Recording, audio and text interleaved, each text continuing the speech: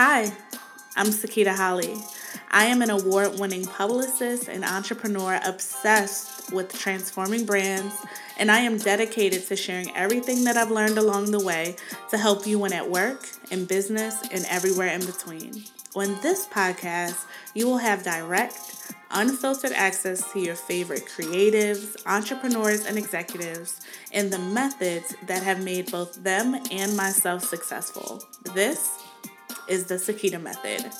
To live tweet this episode, use the hashtag the Sakita method and be sure to tag me at Miss Success. That's MISS Success on both Instagram and Twitter.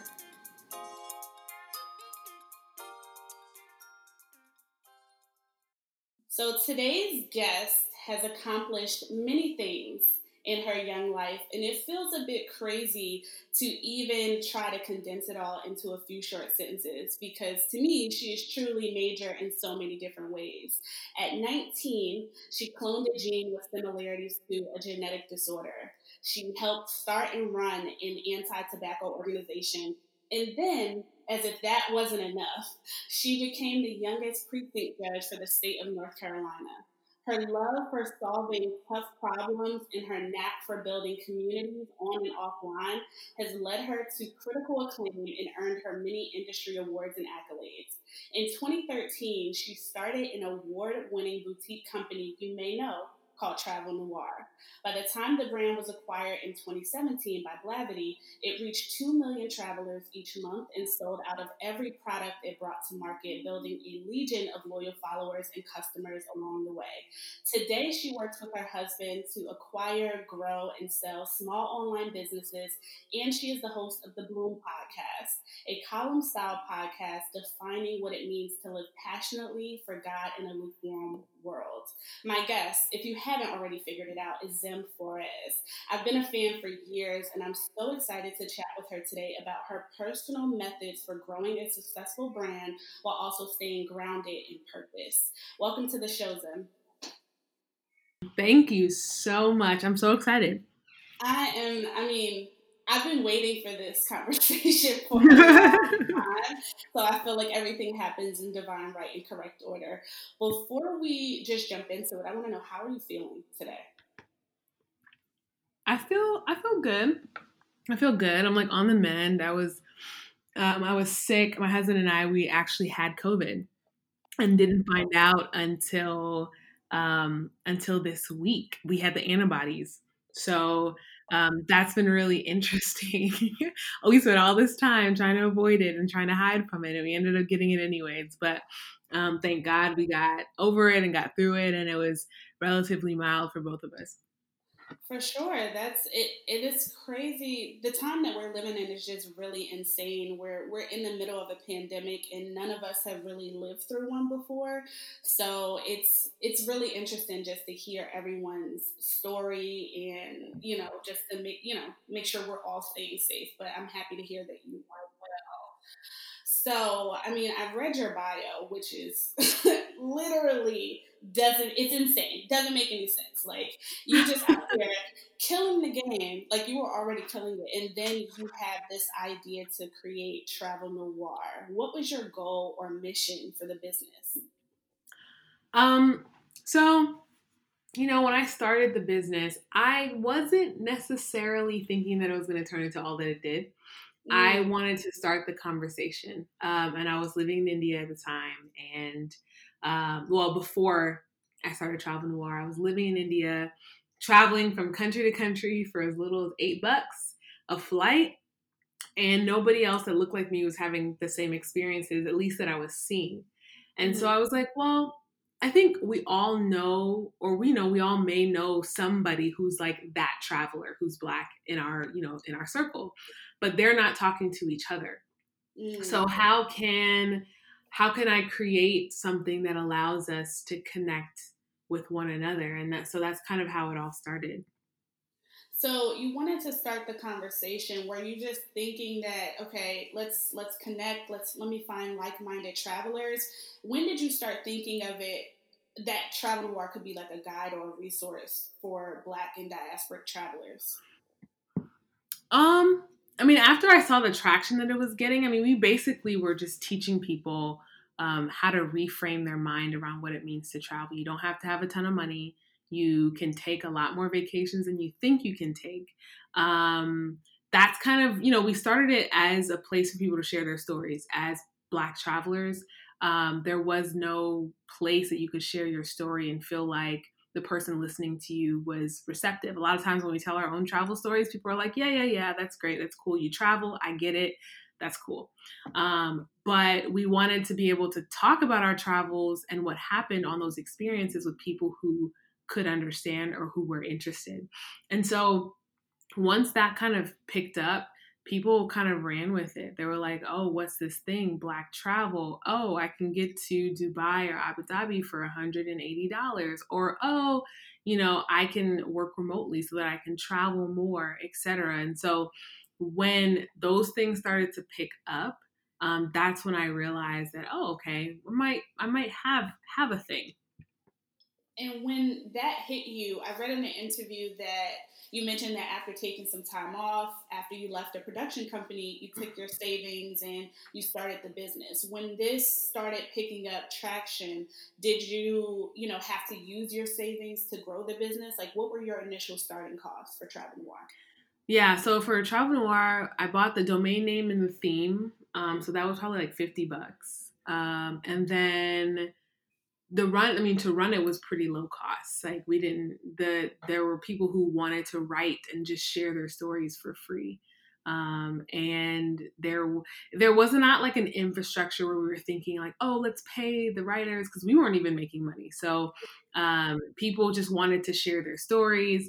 And then we brought on fellows who were proficient in different levels of like field, like design or marketing or whatever. And because we weren't making any money, I said, okay, how can I make this valuable for our fellows? So I essentially taught them how to earn points to get to a destination of their dreams. So when you finish that program or the fellowship program, you would have, a free ticket to anywhere in the world that you wanted to go. And I taught people how to do that. And so that was kind of how we grew. And then I had my savings. We kind of blew through that. That was, we paid for like odds and ends types of things, like, developer when we needed them, or like marketing costs when we needed them, design stuff. We ran through that pretty quickly before we launched our first product. And I'm so happy that you mentioned the fellowships that you offered, because as an early fan of the business, I was just like, this woman is so strategic in how she is growing not only the community, but also the fellowships. I remember doing like a whole blog post, like, okay, here are all the PR things that they are doing without having official PR representation to my knowledge. How much did the fellowship model in the beginning help you guys scale? Because like you said, you were bringing in people with all these other talents that maybe you otherwise wouldn't have been able to afford. Yeah. I think that, so because I had right before I started Travel Noir, like right around that time, I was working for a Hollywood producer. And this Hollywood producer she like loved snippets, right? Just as all Hollywood people do, sizzle reels, like all that stuff. So I had to get really good at getting my point across in a short amount of time. And so I think that helped proliferate our messaging. But a lot of what the fellows were helping with were things like masterclass like designs, and finding people to host different conversations. And it was really a free for all. Like, I had never run a company before, but I knew that people had stories that they wanted to share. Right? We launched Travel Noir TV. And we were just, I said, not throwing things at the wall and hoping that they would stick, but it was a little haphazard. Like, now that I look back on it, before we had a product, Mhm. We just wanted to deliver as much value as possible. And by delivering as much value as possible, we found that people continued to show up. They continued to share. And that's really what aided in our growth. What was your first product? So our first product was called the District, and it was a membership, and it came out around a time that glitch fairs started to become really popular. And so, because we had been teaching people how to find these glitch fairs, we were fairly confident that we could productize that. And so, I was on a trip in Thailand, and I read an article somewhere about how somebody had used a Slack community as as a membership model type thing. So I was like, this could be interesting. How can we build something of value for folks? And so we built it as a product. I think it was $8 a month or $8.99 a month or something like that. And it would deliver glitch fairs, auto glitch fairs, and then you had the community component. I learned so much by having that first product, about how to manage a community, about how to manage people, about how to manage my own expectations. We ended up sunsetting that product, right before we unveiled Compass, which was kind of like the evolution of the district. So that was our first product. So we had 3 products before we sold. So, with you say you learned so much about building a community and in yourself. Can you share like what was your major takeaways from that first product for you? Um, I think trying to understand the community that we wanted to serve, right? Mm-hmm. We had 2,000 or however many, we had thousands of customers at this point. And at a certain price point, you have different expectations from different customers. And so when we looked back on who we wanted to serve, we realized that we wanted to serve customers that were, gosh, not a little kinder, but we just learned a lot about, if you have a product that has a relatively low cost, you're gonna attract a type of customer that may not necessarily either value the product, or they have high expectations that don't necessarily match the amount that they're investing. I also learned conflict management and conflict resolution, because you had people that were offending people. This is a real time live chat. We have to sleep, right? So we go to sleep, we wake up, and then there's a whole thing that blew up overnight, and we were sleeping, so we weren't able to manage it. So there were little things like that we had to deal with, and that was really hard. I learned that people do not like to be silenced at all. That's a pet peeve. And so there's just a lot of lessons around community and understanding your customers that we learned from that time. I think that's a great point, especially as a lot of things start or launch on social media. People kind of just see it pop up and they think it looks easy, and then there's this sense of entitlement sometimes. So I've definitely seen my fair share of communities, digital communities, kind of going a little nuts sometimes. Mm-hmm. So that's definitely something to keep in mind for anybody listening who either has or wants to start a business that needs a thriving community to grow. So, what advice would you give someone who wanted to start a similar company, whether it's within the travel space or even outside of it? Um, I am a big fan of community first businesses. I love community first businesses because to me, it's the cheapest way to validate your business and grow your business. By the time we launched our first couple of products, so we didn't make any revenue for 18 months. After that 18 months, it took us less than a year to get to our first million. And so a lot of that had to do with the fact that we were listening to what our customers wanted. We had a feedback loop. So in the same way that you think about Glossier, for example, Glossier launched from Into the Gloss, which is a blog, and so they created products that their blog readers would love. And so they have a very tight feedback loop for for any of their products that they develop. So if you're looking to start a new business in the travel space, I would think about the community that you want to serve and how you can serve them better. I think that, if you're thinking about an angle to think about, your travel business, I think it should be differentiated. There weren't that many small group experiences that focus specifically on Black travelers for a while. And then, when the company was acquired, they stopped those experiences. And you saw, more experiences kind of pop up. But I think people tried to replicate the trips, but they couldn't replicate the actual ethos of the experience, because if you hadn't been on one, you didn't necessarily know what all went down or went on behind the scenes. And so try not to copy what you see somebody doing without understanding the methodology behind it.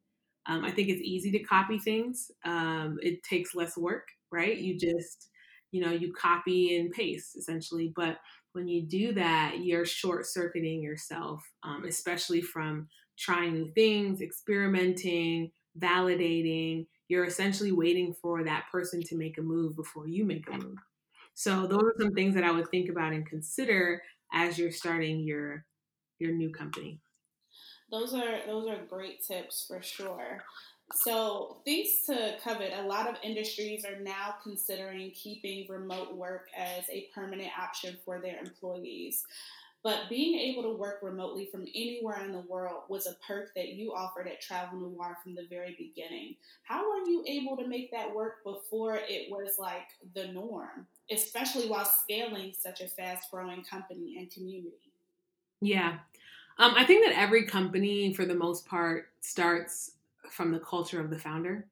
Mm. And so the founder will bring their own bias, their own ethos. And for me, I didn't want an office. Like, I didn't want to go and like show up somewhere. I wanted to be free to travel and to live wherever made me the most happy and productive. And I wanted to build a company where those things could be true. But it wasn't until I saw like a model company that I was like, oh, this is interesting. And that company was Buffer. So Buffer is a social media scheduling tool, and maybe now they have over 100 employees, but they've been remote from jump. And they post a lot of their experiences with remote work. And so when I saw that, like, okay, that is doable on a larger scale, I was like, this is exactly what we're going to do.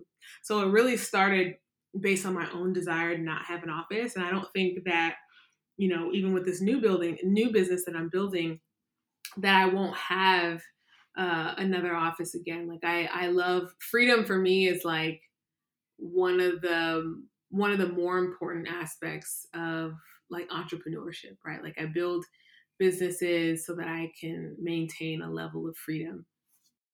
That's amazing. Like, that's absolutely amazing. And I think that's something that everyone thinks that they can do, but it's something that you did before it was, there was buffer, but like we hadn't seen it. Yeah, Especially, with our peers that are entrepreneurs, we just hadn't seen it on that scale. yeah, So I think it was very inspiring. So with Travel Noir, like you guys have the beautiful imagery you shared of Black travelers to the many resource guides that your team provided about how to travel smarter.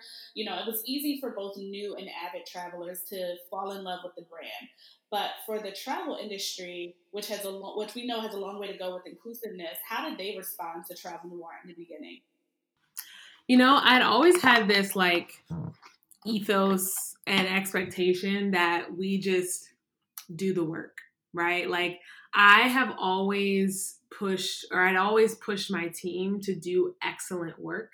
And if people notice, they notice. If not, that's fine. We're serving our audience in a way that they haven't been served before. And if we make a difference in their lives, and that's all that matters.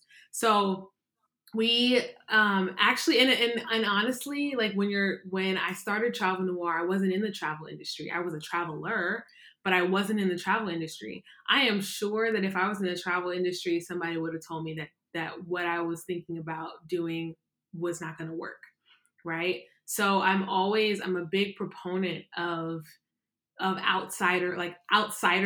I know that's not a word, but when you're thinking about, doing something new, if you're an outsider, all the better, because you bring in a fresh perspective. You don't know what the boundaries are. You kind of blur those lines. And so for us, we never really looked for the approval of some of these organizations because we knew that we were doing good work. I mean, yeah, of course, we would love to work with, Marriott and some of these, these other brands, and that came eventually. We didn't spend much time building that out because we were so focused on our consumers. But had we spent time building that out, I'm sure we would have been able to be a bigger company. So, when you did start working with travel partners in the industry, clearly they saw they started to see the value in, Black travelers. We spend billions of dollars a year, and they still completely, for the most part, have ignored us in their marketing mix, whether it's accessory companies, destinations, etc.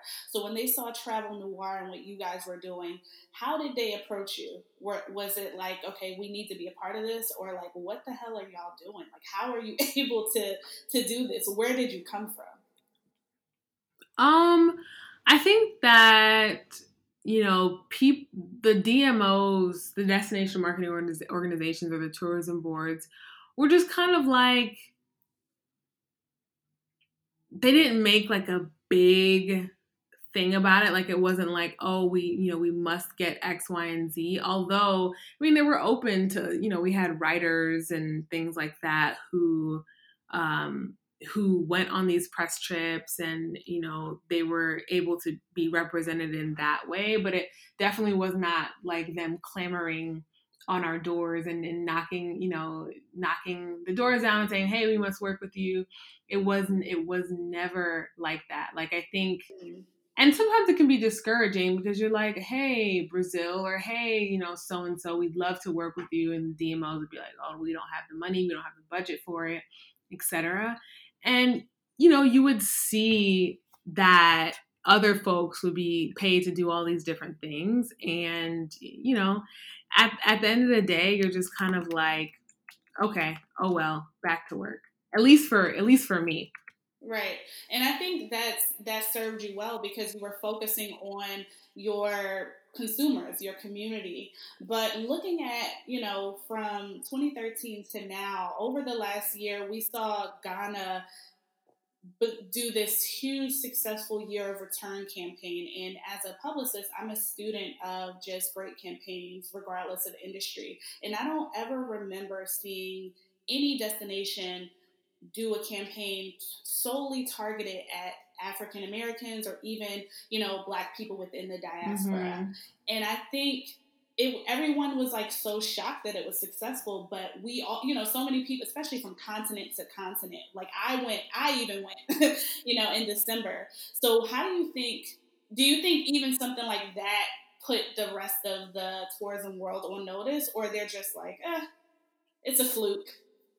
I definitely think it put tourism boards on notice. I think that now when they saw the economic impact, I think that's when they started paying more attention, right? They saw that that there was $1 billion of economic activity brought into Ghana. And I think for some countries who may have not cared as much, they likely would have said, okay, like that's cool. But then they saw the economic impact and they were like, we want those dollars. So perhaps it's more about the money than it is the people. but I mean, you never know. Like it's a very nuanced, I think, approach. You have countries who might have been indifferent, who are like, bring them on in. Let's do a year of the return, X, or let's do a year of the return Namibia or South Africa or wherever. It may be more economically driven than it is about, really connecting people to their roots. But yeah. Okay, and what's interesting is that travel noir, it like you can't look at the travel industry, especially for Black travelers, and say that you guys did not change the game and change everyone's perception of how and what Black travelers look like and where we journey to. But then in 2017, you sold the business to Blavity, another Black-owned company. Like, what made you sell your baby? Yeah. So, honestly, at that time, there was a lot going on. There was a lot going on in my head. And I tell people, the truth, right? So for Travel Noir, we how can I explain this? I wasn't tired of being known as like the travel girl, but I knew that I had a feeling that God wanted me to do something else, to do something different.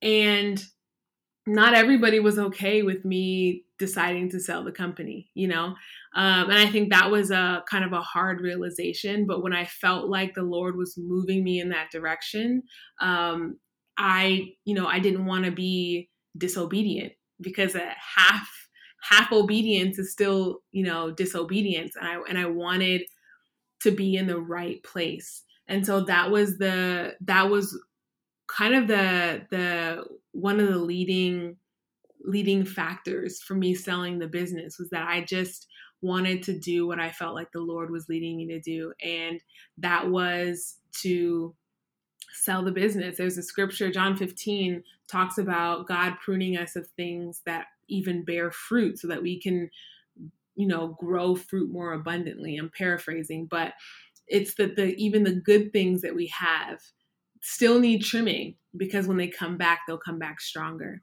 And so I knew that if I let go of this thing, that, God had even bigger and better plans for me down the line. I'm just sitting here like basking in that because that was such a good word. And I think I know that that is something that I struggle with a little, because it's kind of, there are these memes that say, God, give me a sign. And then there's a sign and you're like, I can't read all of a sudden. So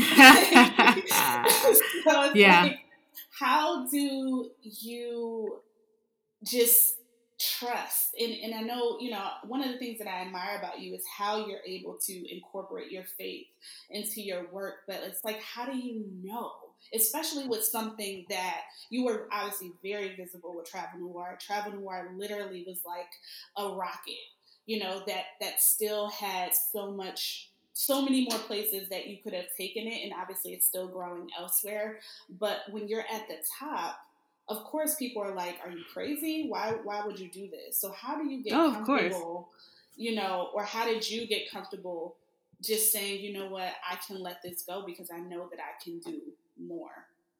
Yeah.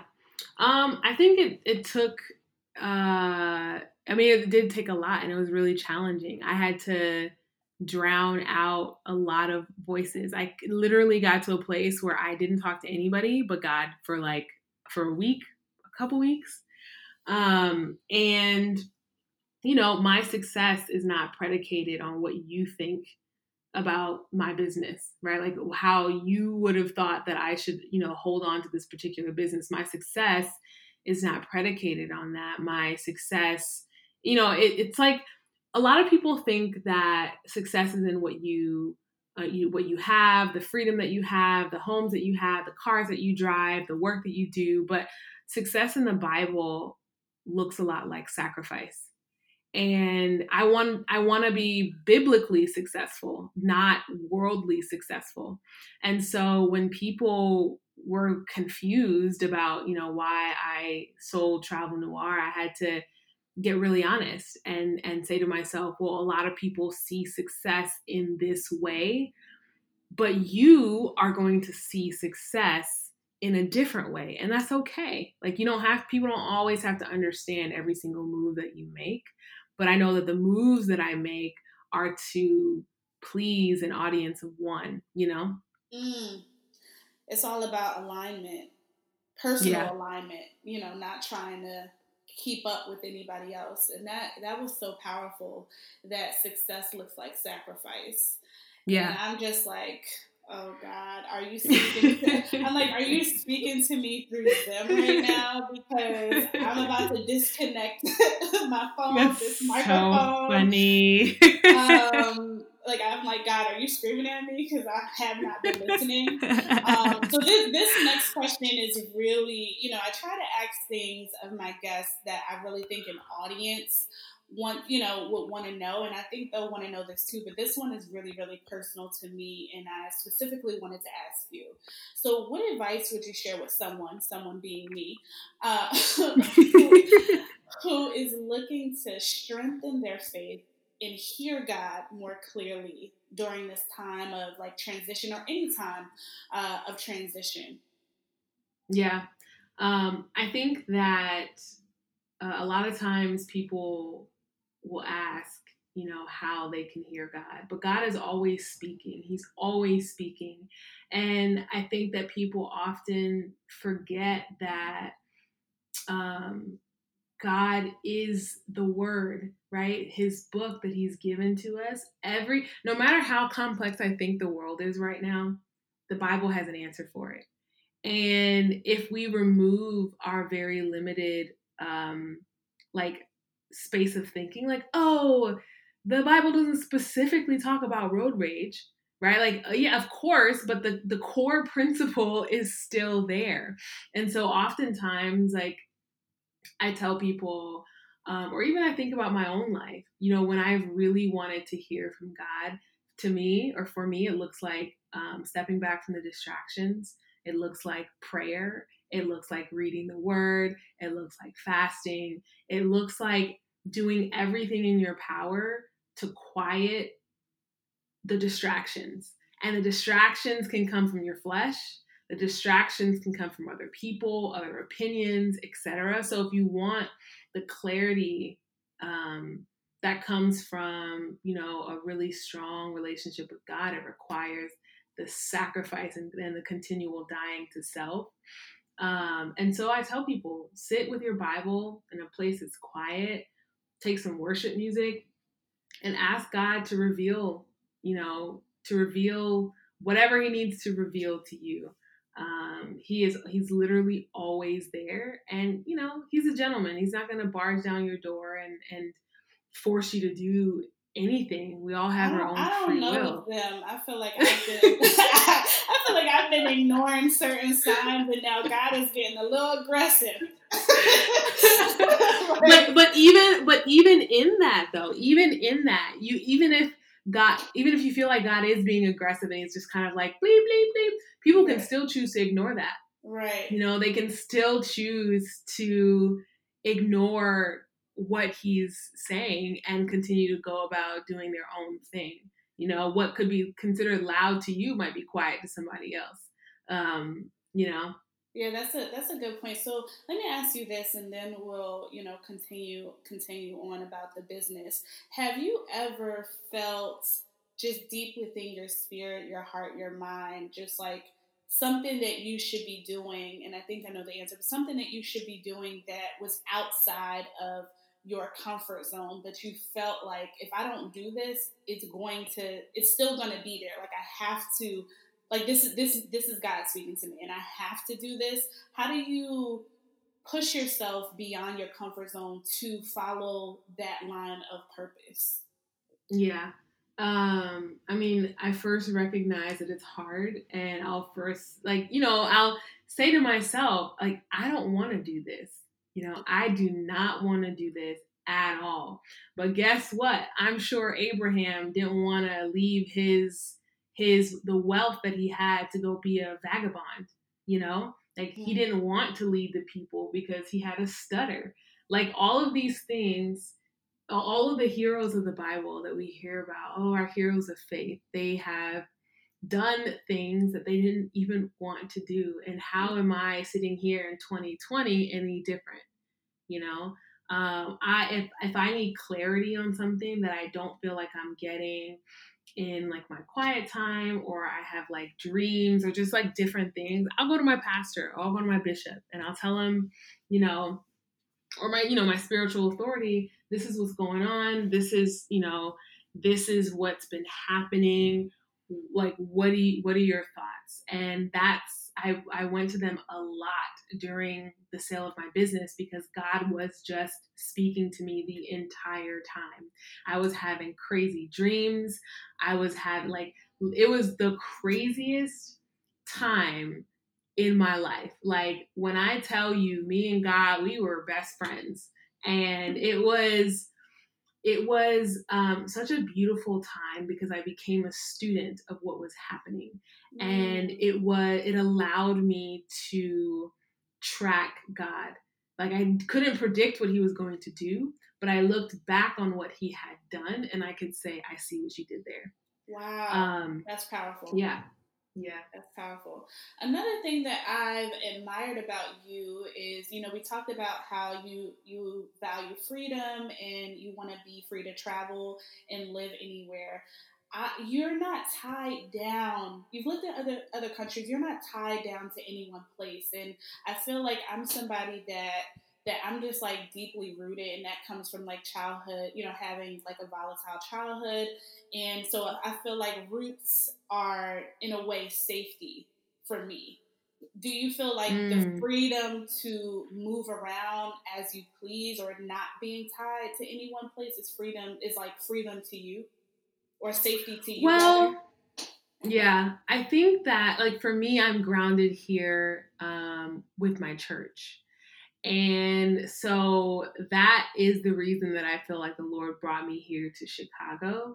And so I don't say to myself, okay, let me move, 3 months to Argentina or 3 months to wherever, because I don't think that that's the will of God for my life right now. But freedom for me means that I'm able to wake up whenever, work on whatever, and not have to worry about, like finances, or worry about some of the things that I might have been worried about, in the past.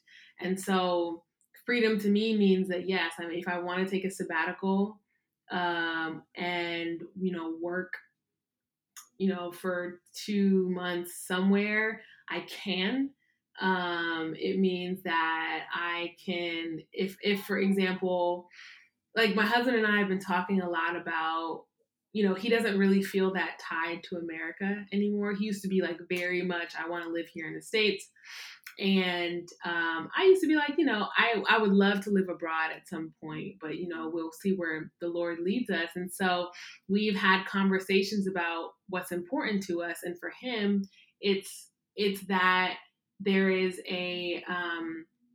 what's the word, like a higher standard of living, not higher standard of living, like happy, that he wants to be happy where he lives basically, and he doesn't want work to be the leading force for why he has to live somewhere, a work-life balance kind of thing. And so what countries lend itself to that kind of thinking? And so we've been talking about and exploring what that looks like, and it's the freedom to be able to move somewhere that we feel is safe, that is not necessarily tied to our work at all. We can get up and go anywhere and still be able to work. So that's kind of what I think about when I think about freedom. That's important, and I think I love that, and I want to let some of that rub off on me because I feel very much tied to a place, and I don't know. I have to examine why that is, and what do I feel I lose, whether it's in terms of identity or something else, were I to move. So that's something I definitely need to dig a little bit deeper in. Yeah. But since leaving Travel Noir, you've acquired a business, and I've been following you for a while, so I know like your mom and your aunt are like heavy OGs in the real estate investment game. So, are you able to tell us a little bit more about the business that you purchased or why you went that route? Yeah. So we decided to buy a business because the question was, should we buy another investment property or should we buy a business? And I thought to myself, well, a business, if if it's operational structure is intact, it's in place, and we can scale it in marketing, etc., then it can return more to us than a real estate property could, a higher ROI. And so I started searching for a business that made sense, landed on one that was in South Korea. We went out there, we met the owner, we signed the papers. It's an online business, and I don't share much about it because I have learned that a lot of times people will equate your value with what they think you do. And I believe very strongly in this concept of hush money, where not everybody has to know everything that you're doing, right? Like that we have a company and it's doing well, and that's pretty much it. And so I think when you think about uh, cancel culture these days, a lot of people will attack the person by attacking where they work or the businesses that they have. And this is, it's another layer of protection. Not saying that I'm going to do anything that's cancel I was worthy, about to but say, Zim, I what do you mean, need to know? no, nothing that's cancel worthy. But here's the thing: like, people can't cancel what they didn't create, right? Like, we're not little gods walking around here with the power to cancel people. But for me, because my life with TN was so visible, people made so many assumptions about who I was and what I had and what I did, and I just wanted something that was much more private. Like, it doesn't. People don't necessarily need to know about it. We have, a couple businesses that we run, and so yeah. But it's a great business. It doesn't require a lot of work. The work that we do put into it just yields kind of extra in revenue, and so that's that. And then I bought a property, a multifamily property, and my husband bought one. And we bought our properties with the guidance of my mom and my aunt, who they have a bunch of different real estate properties, and it's been an interesting journey. It has been a very interesting journey. Right, and you mentioned, and I hope I'm not speaking out of turn here. You mentioned no, it's all good. A book that we can expect. Yes. Okay, where So... all the gems, all the background information will be in it. Like, I don't want to pressure you, but when can we look out for this book? This year. What? Yeah. Okay. So you'll have to come back. So you'll have to come back on the show. I got you. Yeah, because I'm going to be all over that book, and I'm going to have questions. Well, I just want to say I want to close this out, but I just want to thank you again for taking the time to do this. It's been so refreshing, and I feel like me and God are gonna have a real good talk, because I did not, I didn't tell him to call you first before you got on here, but there were certain things that you said on this interview that I really think I needed to hear. I'm happy to hear that you are doing well, that you are thriving, and I love what you said about the business that you acquired and why, after being so visible, you're going with a more quiet route. And I think people need to know that you don't have to have, like, people think of entrepreneurship as, okay, I have this one amazing idea and I create a business. There are so many avenues to being an entrepreneur, and acquiring an existing business is one of them. So that's something that I would encourage everyone to look into on their own time. But lastly, my last question is, what, aside from being a best-selling author in 2020, speak it. Yes, because I'm speaking that all over your life. Aside from that happening, What does the near future hold for you, Zim, and what can we look forward to? You have the Bloom podcast, you have your book. What else can we look out for? Yeah, so I'm starting a company. The company is called Italicist. And we are, we're building an engine that scans hundreds of fashion brands to create personalized collections for women who dress modestly. And so I'm really excited about that because it takes way too long for me to find something that I love. Like if I go to Anthropologie, for example, I can only really wear 10 to 20% of what they have because maybe the neckline's too low or the back is out or the material's too sheer. And so with Italicist, you tell us what you can and can't wear. Together we create your style standard.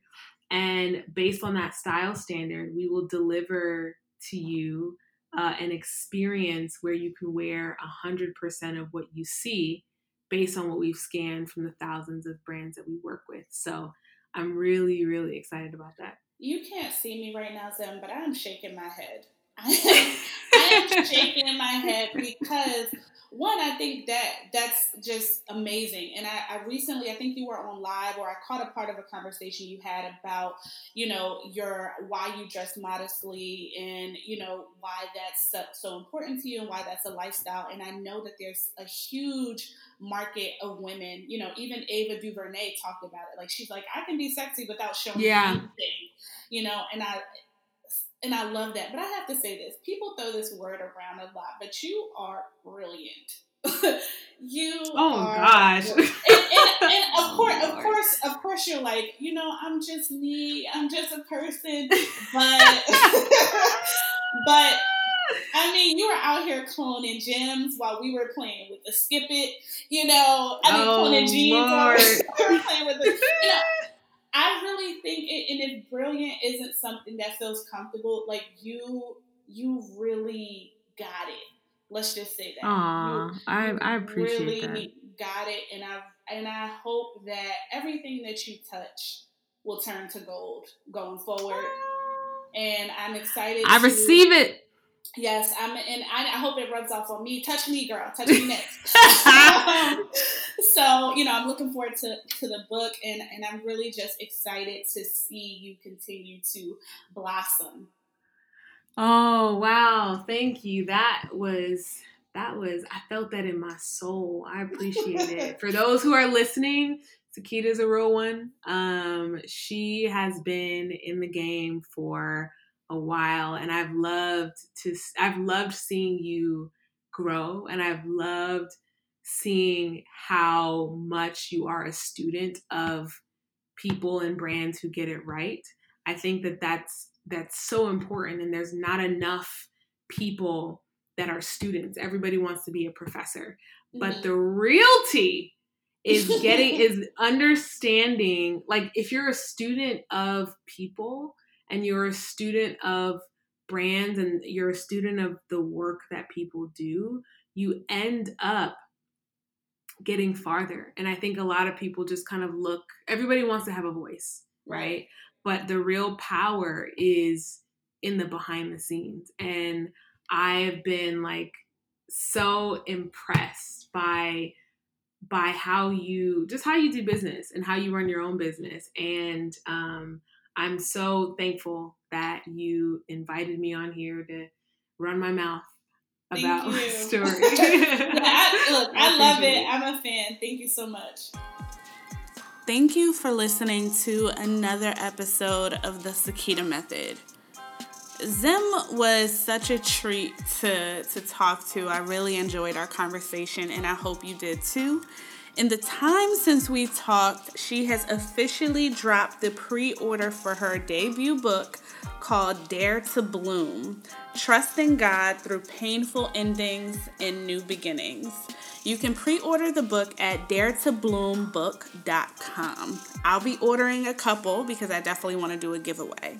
If you enjoyed this episode, Be sure to use the hashtag #TheSakita when talking about it online, and please tag me at Miss Success, that's MISS Success, as well as The Sakita Method. And if you're listening to this episode on Apple Podcasts, please leave a review and a 5-star rating. And if you want to join the email list, text Sakita Method to 33777.